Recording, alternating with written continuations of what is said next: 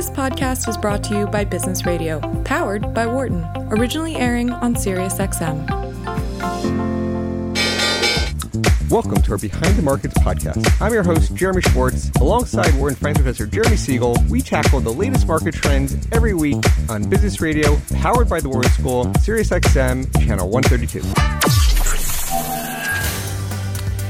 Welcome to Behind the Markets here on Business Radio, powered by the Wharton School. I'm your host, Jeremy Schwartz, Global CIO at WisdomTree, coming to you from a summer studio in New Jersey. My co-host is Wharton Finance Professor Jeremy Siegel, author of Stock Strong Run and the Future for Investors.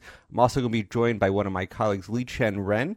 Li-Chen and I are registered representatives of Foreside Fund Services. Professor Siegel is a senior advisor to WisdomTree. Our discussion is not tied to the offer or sale of any investment products, and the views of our guests are not those of WisdomTree affiliates. We're going to have a really fascinating show with a geopolitical expert, chief strategist at the Clock Tower Group, talking Russia, China, the implications of all these geopolitical dynamics for asset markets. But Professor, we'll kick it off with you. We're ending the first half, been a tough year, stocks and bonds. Let's get your take for the second half of the year. Yeah, most certainly. The worst first half of the year in 52 years, but nowhere near the worst 6-month period. We've had much worse 6-month periods. I think the important really news is how fast the economy is deteriorating. And, we talked about that. I mean, I sort of shocked people 3 weeks ago by saying just a minute the Fed could be too tight. And maybe will not go the full 75 basis points. The data is really deteriorating rapidly. I mean, we got the final read on first quarter, GDP down 1.6. The current read on this quarter that just ended yesterday has deteriorated from up 1 3 weeks ago to minus 1.5.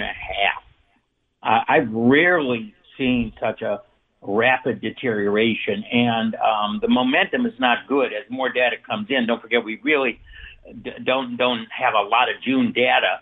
It might actually go lower.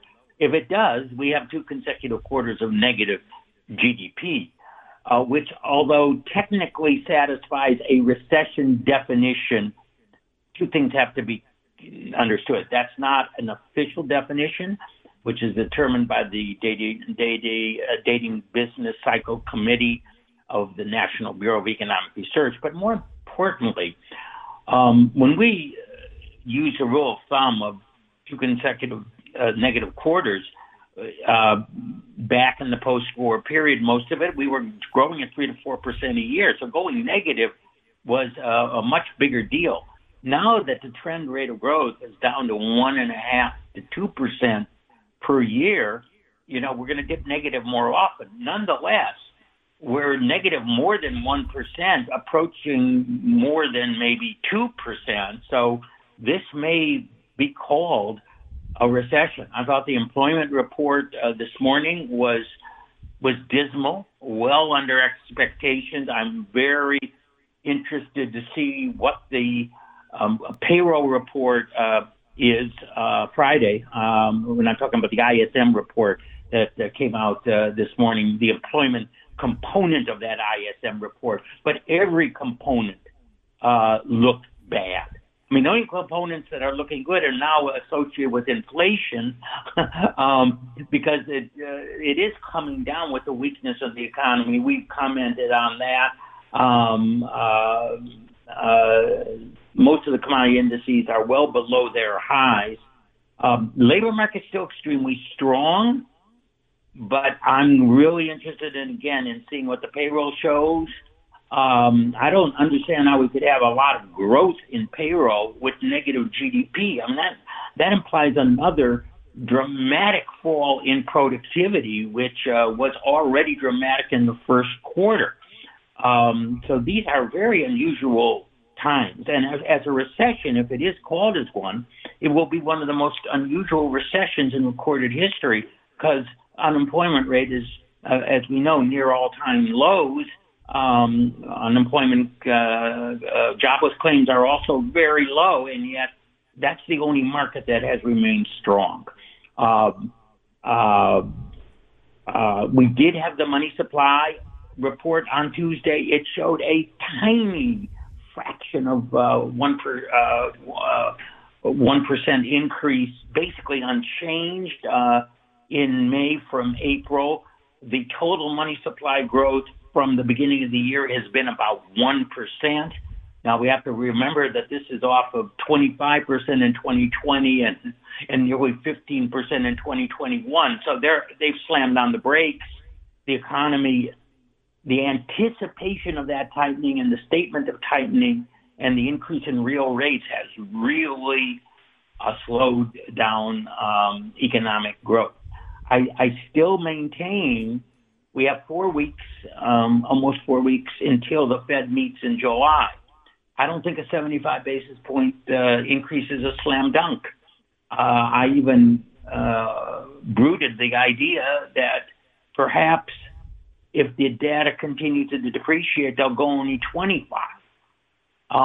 Right now, I mean, I'm looking at a 10-year, it's 286, but this morning it fell below 280. I mean, that's only almost 70 basis points below where it was just a month ago. We almost have inversion. I mean, we have the 2-year at 280 and the 10-year at 286. We're 6 basis points away from inversion on 2 and 10s.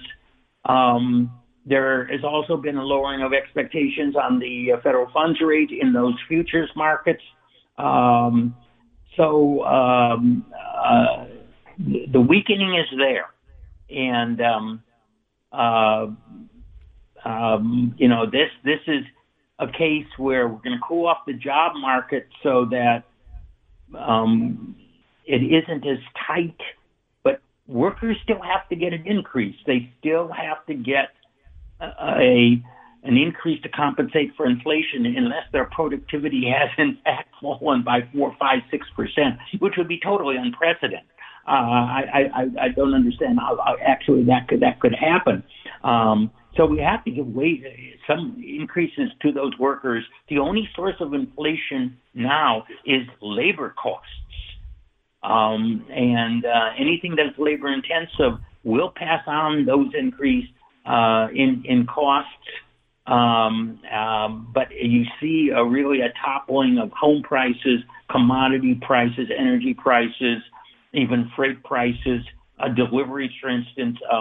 On-time deliveries are increasing dramatically. Those slowdown and supply chain problems are being mitigated because of the decrease in demand, and also, of course, because of the reopening in China, which we truly hope will remain reopened. I worry about another COVID shutdown, but that's a significant wild card going forward.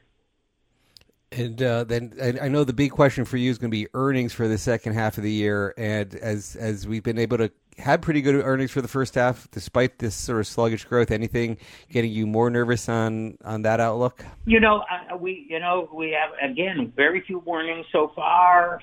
I mean, what we're getting is, a decrease in demand and uncertainty going forward, but most are meeting their earnings goal.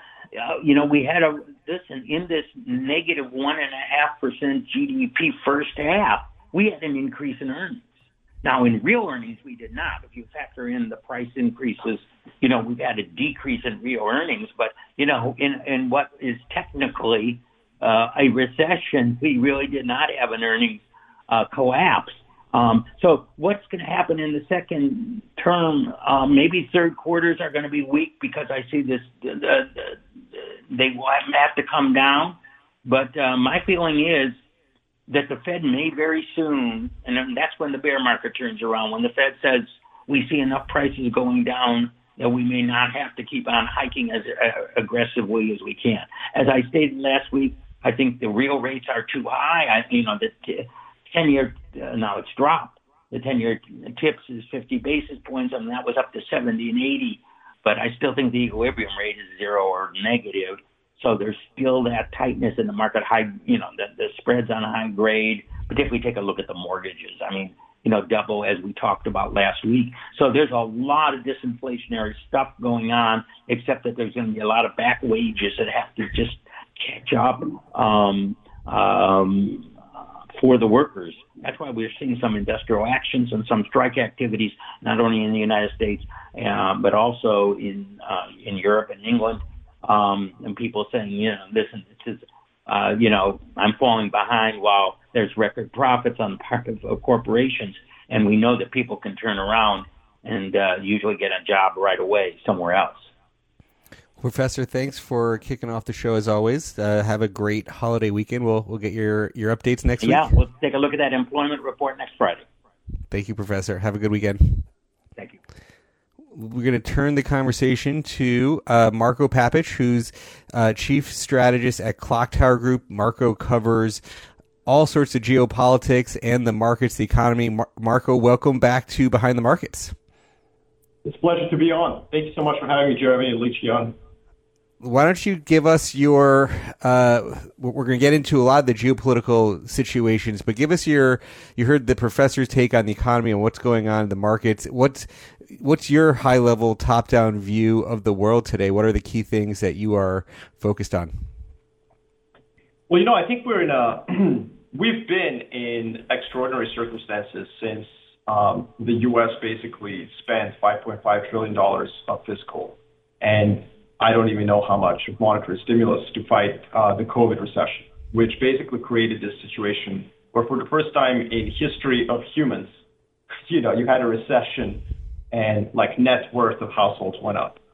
And so you should expect extraordinary outcomes to reverberate many years after this event, which could include, as the professor said, a situation where you have a very shallow recession, which is defined as 2 quarters of negative GDP growth, but it doesn't really feel like a recession. Maybe it feels more like a mid-cycle drawdown that we had in 2015-16 last time around.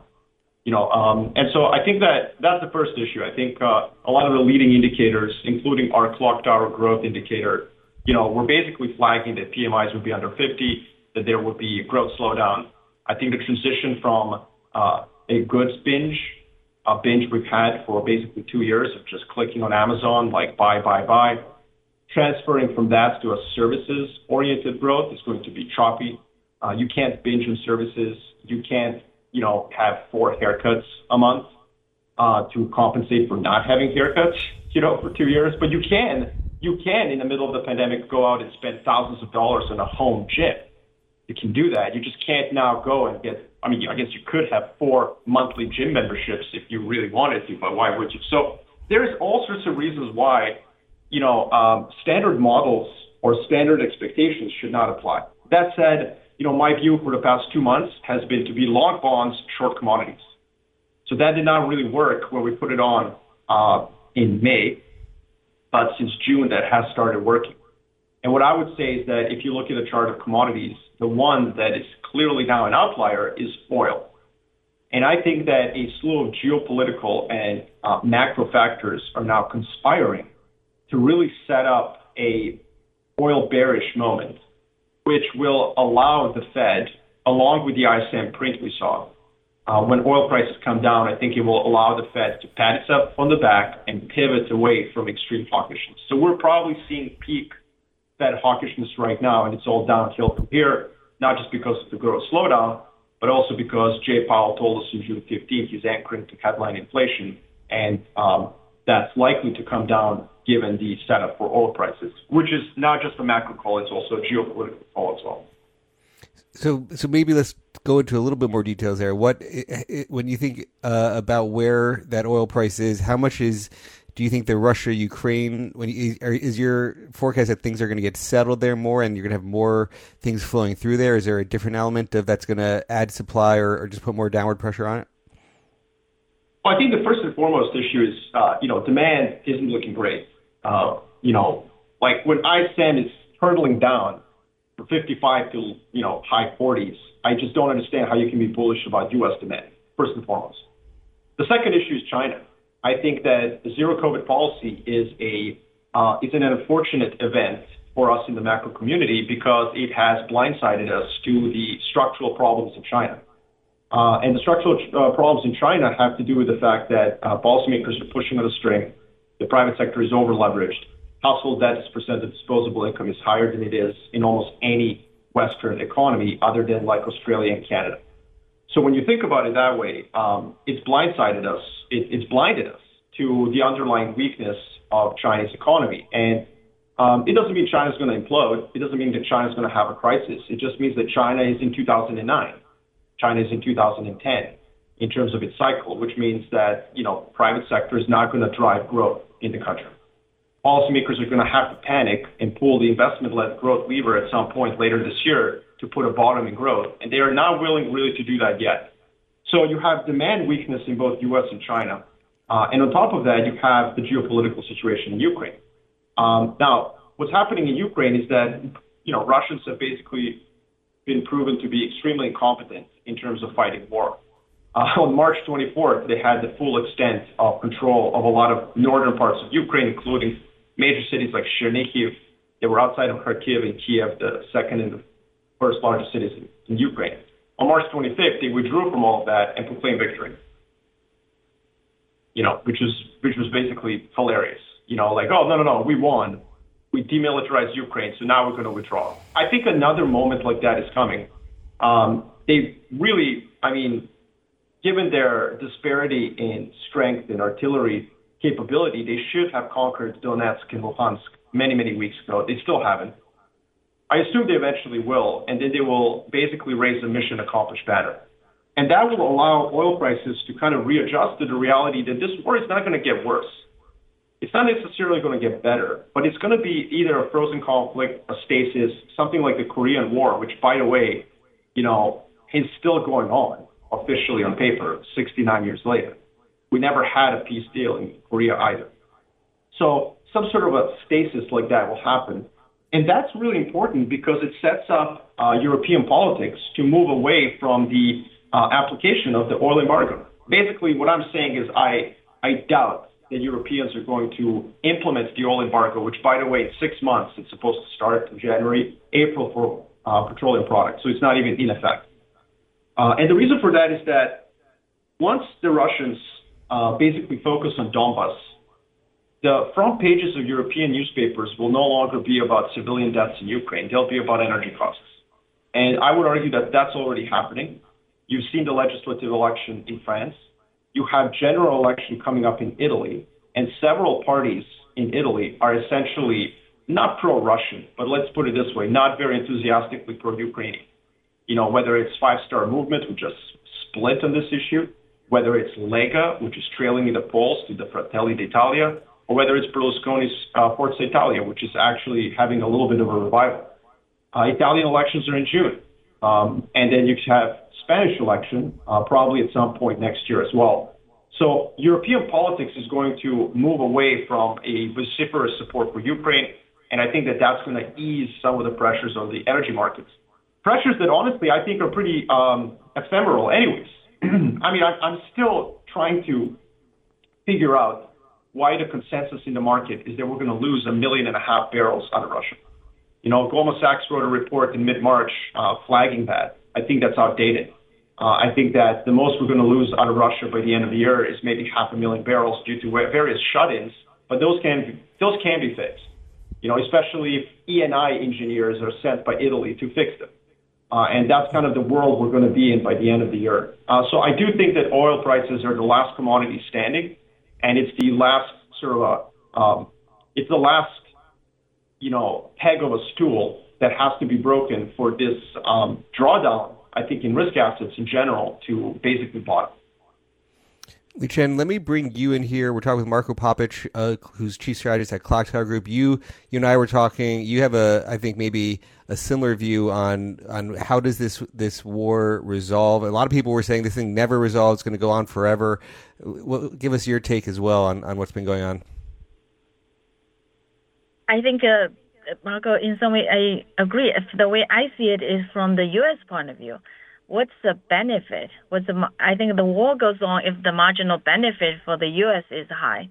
The marginal benefit for now for the U.S. is not that high anymore. Obviously, I'm not a geopolitics, analyst, but the way I see it is that U.S. already achieved its goal of containing Russia economically. And also, I think the U.S. was also kind of hoping China to make a mistake.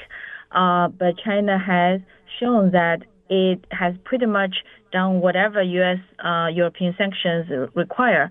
So it has not gone in and be a very strong ally in helping Russia in action. In rhetoric, China is still with Russia, but in action, it has not. So I think from U.S. point of view, the marginal benefit of making this war worse is significantly less now. So the next step will be similar, like Marco's, particularly politics in Russia, that the name of the war may continue, but the actual action of the war will be significantly less.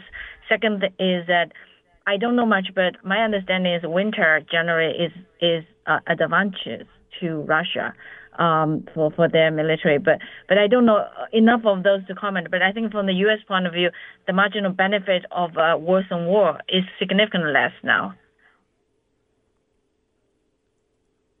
Yeah, I think that's a good point, Liqian. I would also say that, Russia has a lot to lose here as well. And I think that a lot of investors are focusing on their recent decisions to cut off natural gas supply to various countries in Europe.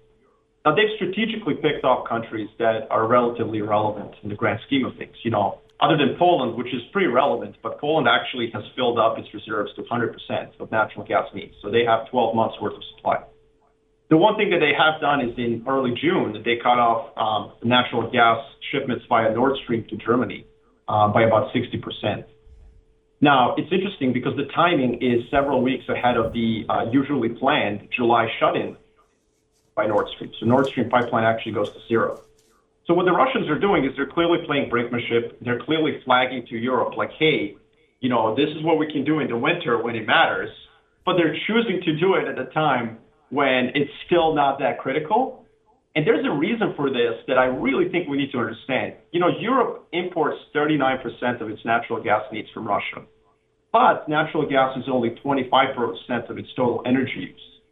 So that means that Russian natural gas supplies Europe with about 10%. Russian natural gas is 10% of total energy needs of Europe. But think about it this way. European demand is 76% of Russian natural gas exports. So this is one of those moments where you got to ask yourself, who has who by the pipelines? I'm not sure that Russians really want to mess with this, because here's the truth. Europe does have alternatives to natural gas. It does. It's just been dragging its feet for various ESG reasons, right? So what did the German coalition held together by the Green Party do a couple of days ago? It basically said, let's fire up those coal plants. And many are accusing it of hypocrisy, but it's like, no, Germany's being Machiavellian and realpolitik. Europeans can also boost their LNG import facilities, which were at 5% capacity last year. They can boost them to 100%, which they are doing.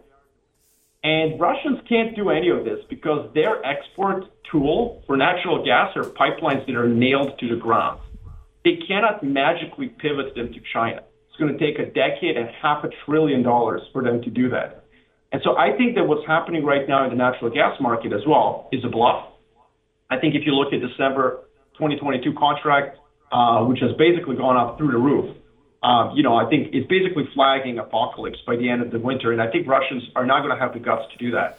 And what this means is that if oil prices come down, as I'm saying, I think they're being set up to do, and if natural gas prices come down in Europe as well, then I think Europe, not just the U.S., will have that headline inflation basically peak right now and come down. And then central banks are going to be able to pat themselves on the back for nothing. I mean, they really didn't contribute to this much, but they're going to be able to say, look, headline inflation is coming down, we can step off. But in truth, they'll be doing that not because headline inflation is coming down, but because they're afraid of growth. And I think fundamentally, the Fed and the ECB is fundamentally driven by politics and afraid of what happens if a bunch of unelected technocrats who have never had a job, a real job outside of academia or government cause a recession. I mean, if that actually happens, we're in a whole new world. And I think that this will keep them up at night, which is why you should expect central banks to be at peak hawkishness right now. Well, Marco, one of the last times we talked, you had a long-term view on sort of the move to green energy and the commodity market supporting that transition. Has any of these, the war, changed your long-term outlook for those? It sounds like you have a cyclical commodity short type trade on, but does that take away from your that other thesis? Well, I guess I would say it was a tactical short on commodities 2 months ago. So long bonds, no one's been more short bonds, long commodities than me, to my detriment, because 2021 ripped my face off when the 10-year went from 1.7 to 1.1.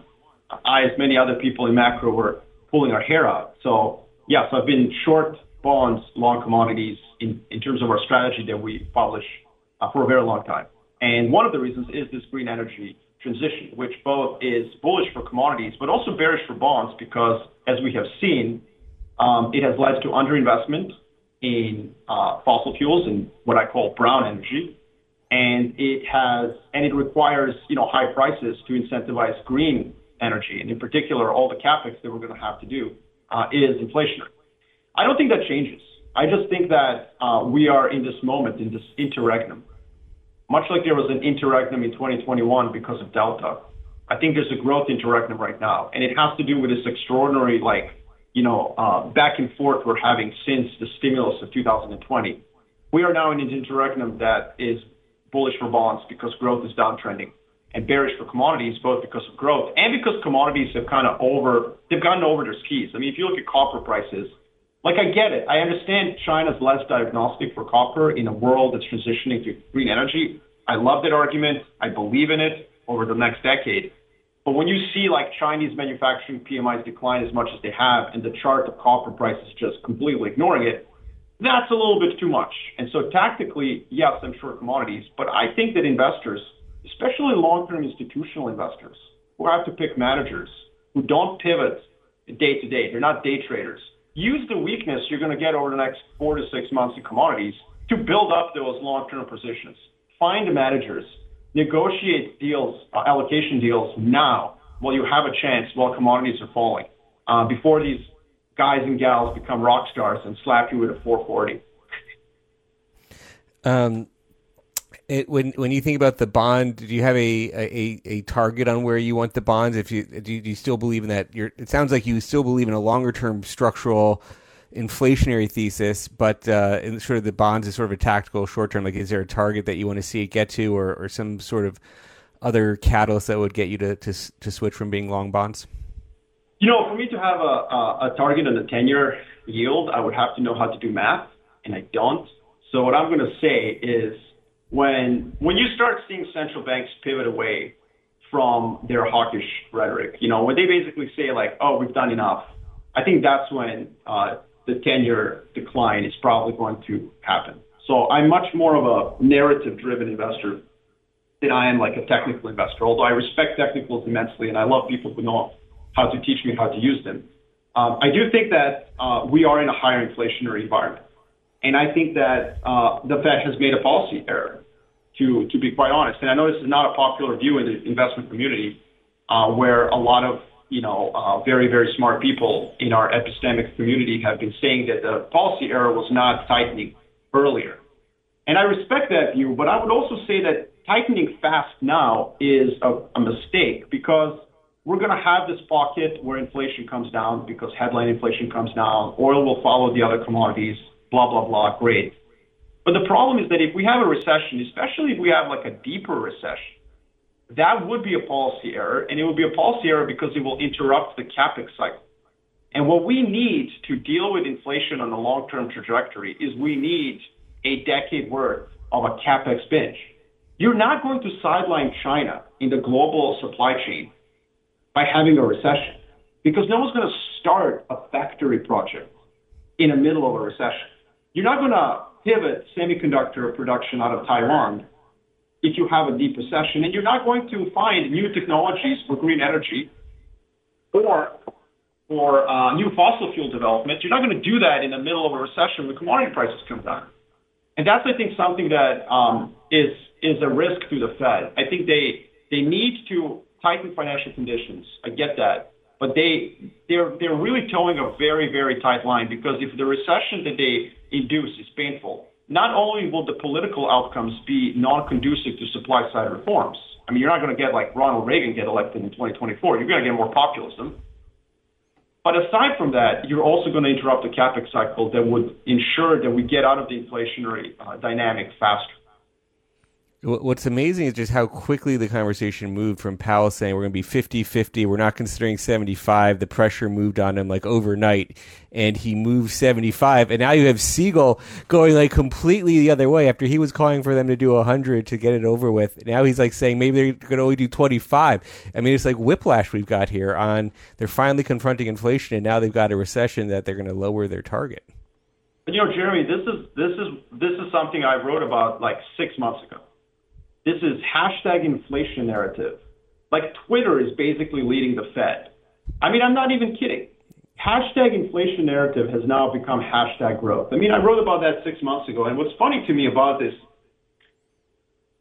sorry, I'm so excited. I'm so excited about this point that I just knocked over my microphone. What's really funny about this to me is this. I keep getting all these like really wealthy people in finance because, it's all basically one percenters telling me about how hard it is to feed a family when a gallon of gas is $7 a gallon, right, here in California. And I asked him, do you realize, let me ask you this, what's worse, having to dip into revolving credit and savings to pay for $7 gas or not being able to pay for $3 gas because you're out of a job? Now, because the Fed officials apparently do a lot of D.C. Cocktail circuit parties, they apparently have been convinced that it's the latter that's the problem, the former that's the problem. It's a $7 gas. But it's a protest coming from all sorts of corners of American life, like from normal people who are going to say like, whoa, wait a minute, recession? Nuh-uh. I'm not having that. I'm okay with 5-6% CPI. Honestly, I'm good. The people who are not okay with that are savers.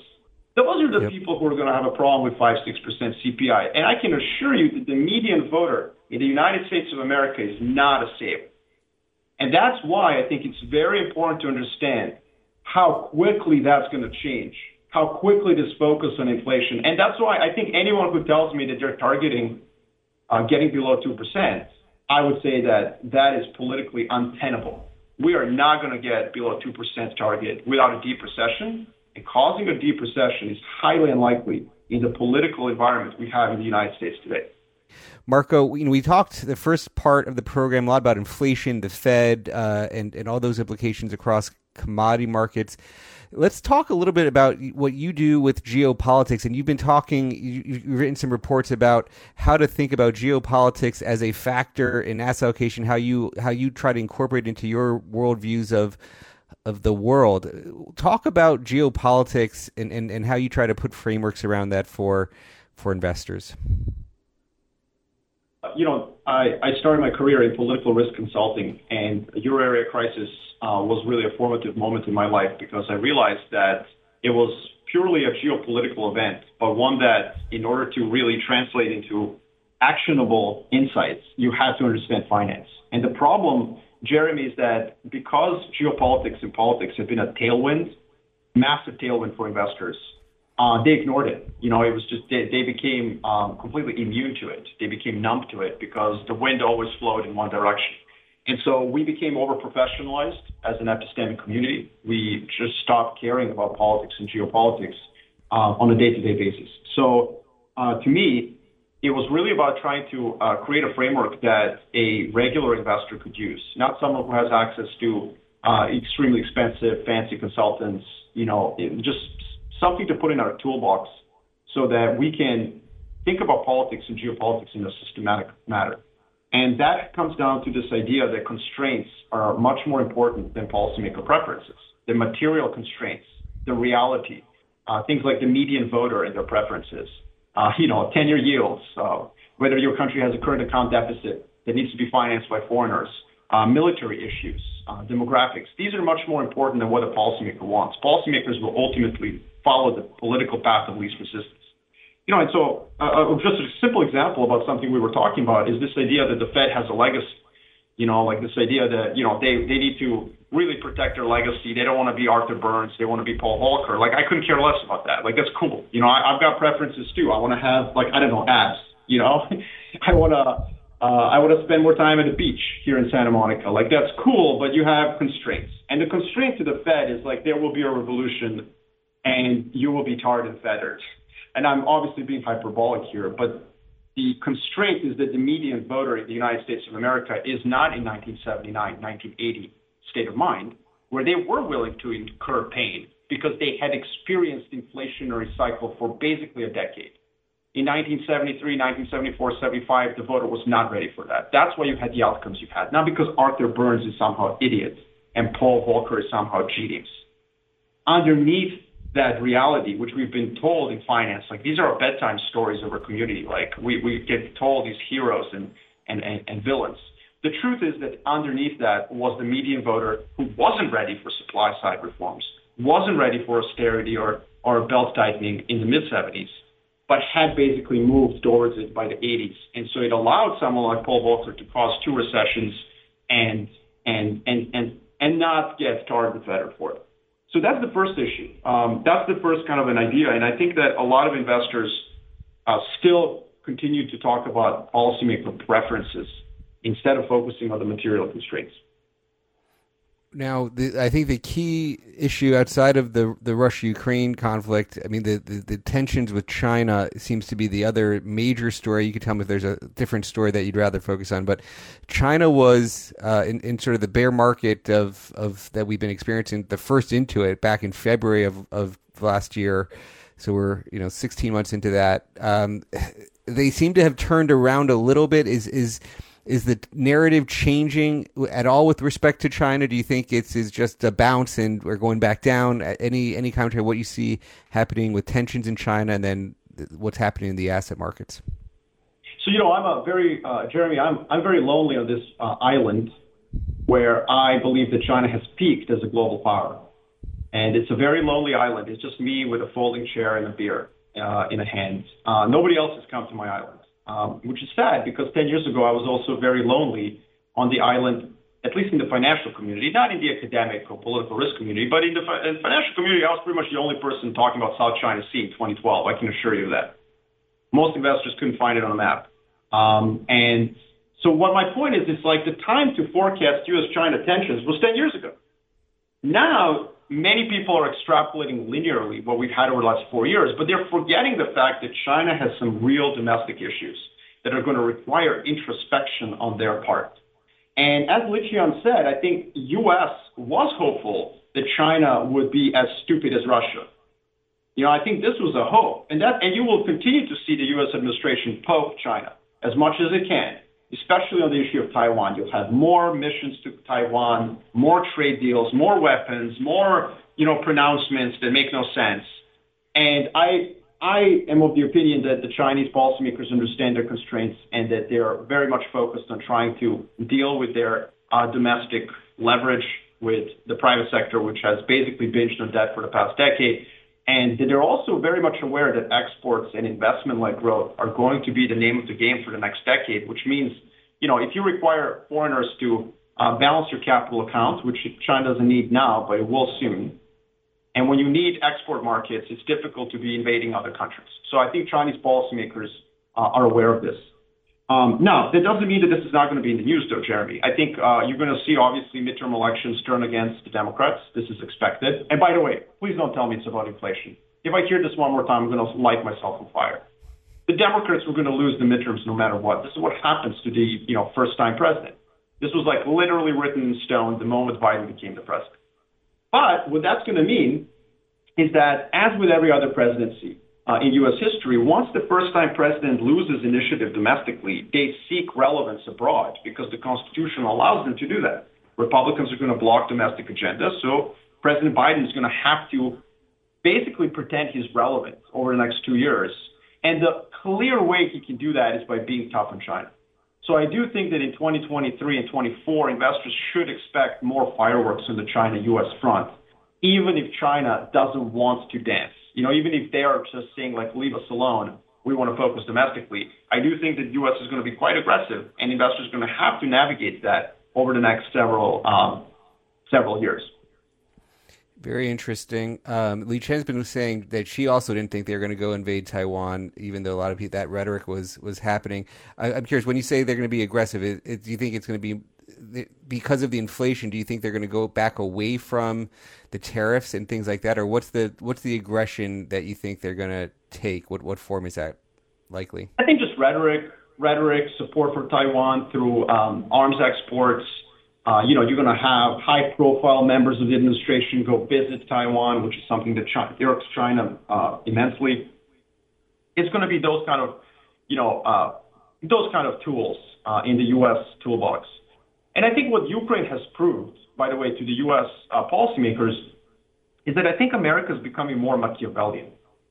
And this isn't some sort of a conspiracy theory. I'm not saying that men smoking cigars in a room in the White House have decided, let's be more Machiavellian. No. I think American policymakers have just become aware of the fact that nobody cares what they think around the world.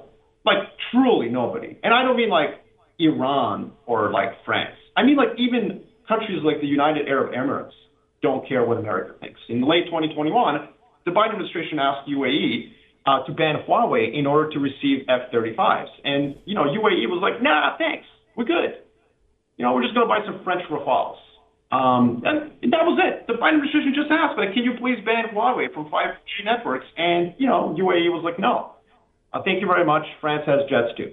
So what American policymakers have finally realized, after three different, ideologically vastly different administrations, Obama, Trump, now Biden, they've realized that the world that they inhabit is no longer one ruled by America. It's a multipolar system. It's not American hegemony anymore.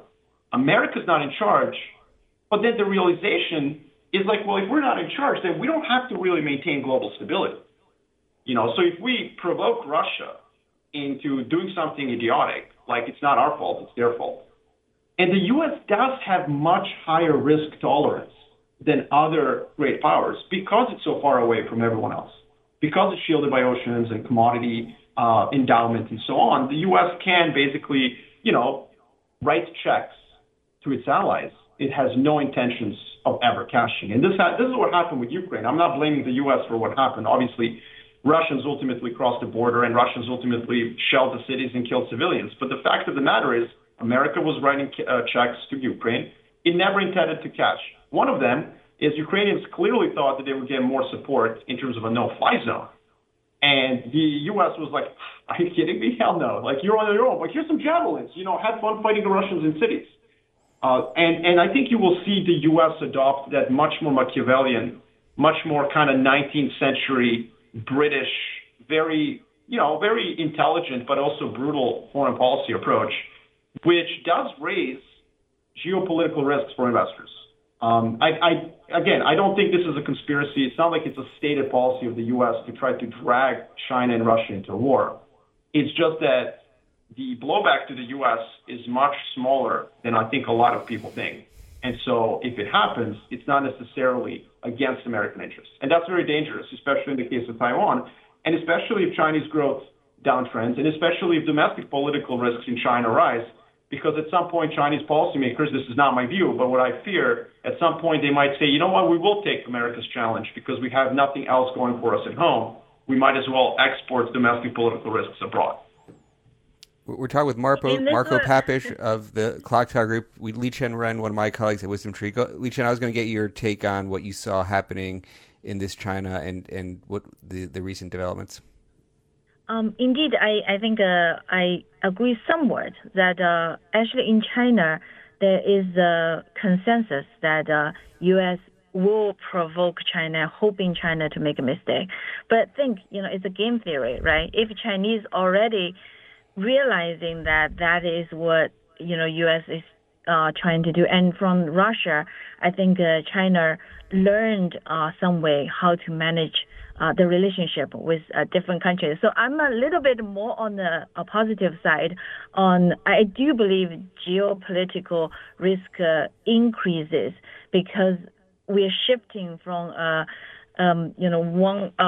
shifting toward a little bit more multipolar or bipolar. I'm probably a little bit more on the bipolar world.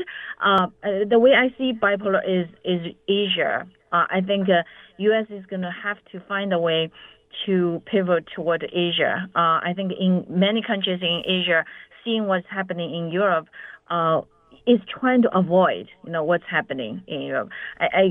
So I think the risk of China invading Taiwan indeed is very low. Particularly right now, President Xi's power is pretty secure.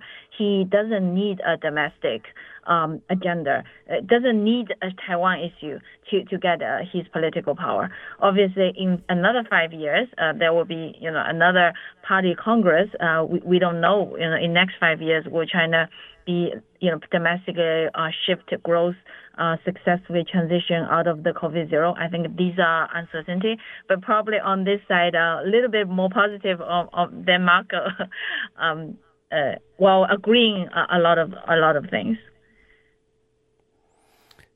So, Marco, taking all this in, besides your tactical trades on short commodities, long bonds, how else are you thinking about portfolios or what you're suggesting, taking all the elements of geopolitics and the economy here? What's your baseline suggestion for people? Well, I think first and foremost, stop thinking of geopolitics as an appendage. That's what I would say. So, most research firms and most, I think, sell-side shops and most investment banks think of geopolitics as something that kind of falls from the sky and then upsets your growth and inflation outlook. So you basically have to sit down, you have to model where inflation and growth are going to be, and then you stop and you bring in an expert, or you have like a blue sky in geopolitics as a team, and then you put that on top of your forecast. And that to me is like making a cake without butter. It's just like, let's make a cake and then throw butter on top. You cannot be an investor without politics and geopolitics being part of the process.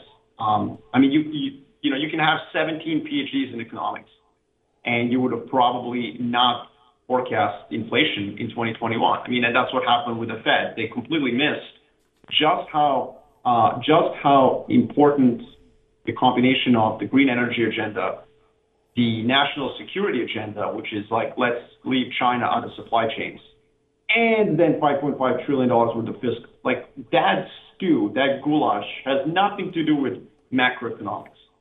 It is purely, every single one of those elements is purely political and geopolitical.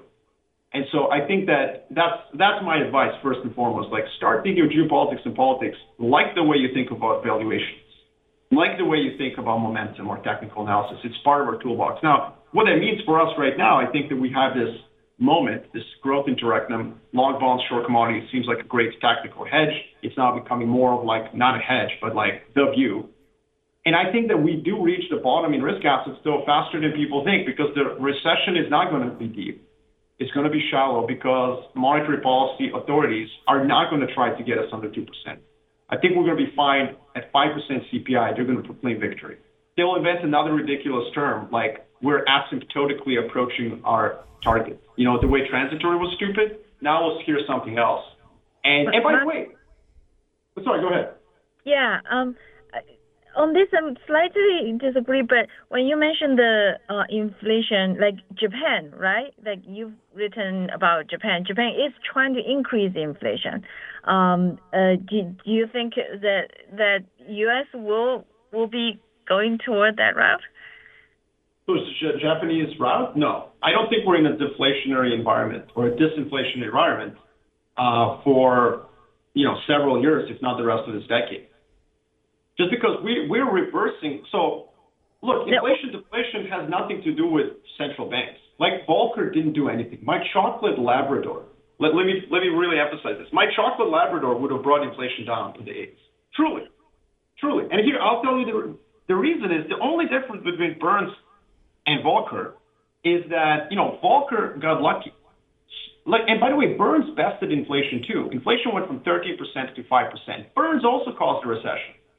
73 to 75, very deep recession. But the difference was that politics and geopolitics didn't align in Burns' favor, and demographics too. Volcker, several years later, had a lot of tailwinds. First of all, the median voter finally realized that demand-style Keynesian policies were not what the world needed. So Margaret Thatcher and Ronald Reagan revolution started this laissez-faire revolution that we have coasted on for 40 years, supply-side reforms. The second is Soviet Union collapse. You had the largest supply side shock in human history from 85 onwards. So a little bit later after Volcker, but it strengthened, it created the credibility that we think Volcker created. No, it was the deflationary context of the 80s. And the deflationary context is that in 1980, 30% of humans on the planet lived under capitalism. 30%. That was your labor force. 1995, 90%. In 10 years, we expanded the global supply of labor 3 times. And that allowed, labor arbitrage. That's what defeated the unions. That's what kept wages low in the developed world. And that's what broke the inflationary cycle of the 70s. So this idea that it was just central bankers raising interest rates, I think, is just really, really silly. And I think that today we're in a very similar world of the mid-70s in which, no matter what they do, we're still going to be in an inflationary cycle because we haven't built the capex necessary to satisfy all of the political decisions that we've put on our agenda, whether it's the green energy transition, because we think we're going to die from climate change in 10 years, whether it's the fact that we now all decided China's evil. 5 years ago, China was fine. Now it's evil. We've made these decisions as Western economies, and now we're going to have to live with them, but that's going to require a massive amount of capex to develop. And that's why I think policymakers, they're not going to be able to bring that, inflation down to below 2%. Now, if they choose to do that, if I'm wrong, and they do want to channel Paul Volcker because of their legacy, I think the 2 consequences of that will be more populism. You're not going to get reformers. You're not going to get supply-side reformers in 2024 in the U.S. election or in Spanish and Italian election next year. You're just not going to have that if you have a deep recession. So that's the first reason we're going to have more inflation. And the second issue is we're going to interrupt the capex cycle. And we're not going to solve all these problems that require more investment. And so we're going to delay when we get into disinflation. Well, Marco, it's always a pleasure to get your view. There's so much going on in the world, and this is front and center, the most important issue. So great to get your take and incorporating geopolitics into asset allocation, a key point from all these conversations. Where can people keep in touch with your work? They can reach us at our website, contact@clocktower.com. And also, I'm on Twitter now, actually. I have joined the Twitter revolution. I know I'm so late on this, but I'm at Geo_Popic. We got a wrap. Thanks for the show. Chris Tukes in the soundboard, Li-Chen Ren, Marco. I'm Jeremy Schwartz. Have a great week. Thanks for listening to the Behind the Markets podcast. If you want to learn more about WisdomTree, visit wisdomtree.com. You can also follow me on Twitter at Jeremy D. Schwartz. I'd like to thank Patty Hall for producing our live program on SiriusXM channel 132 and our podcast producer, Daniel Bruno. Join us next week for another edition of the show. For more insight from Business Radio, please visit businessradio.wharton.upenn.edu.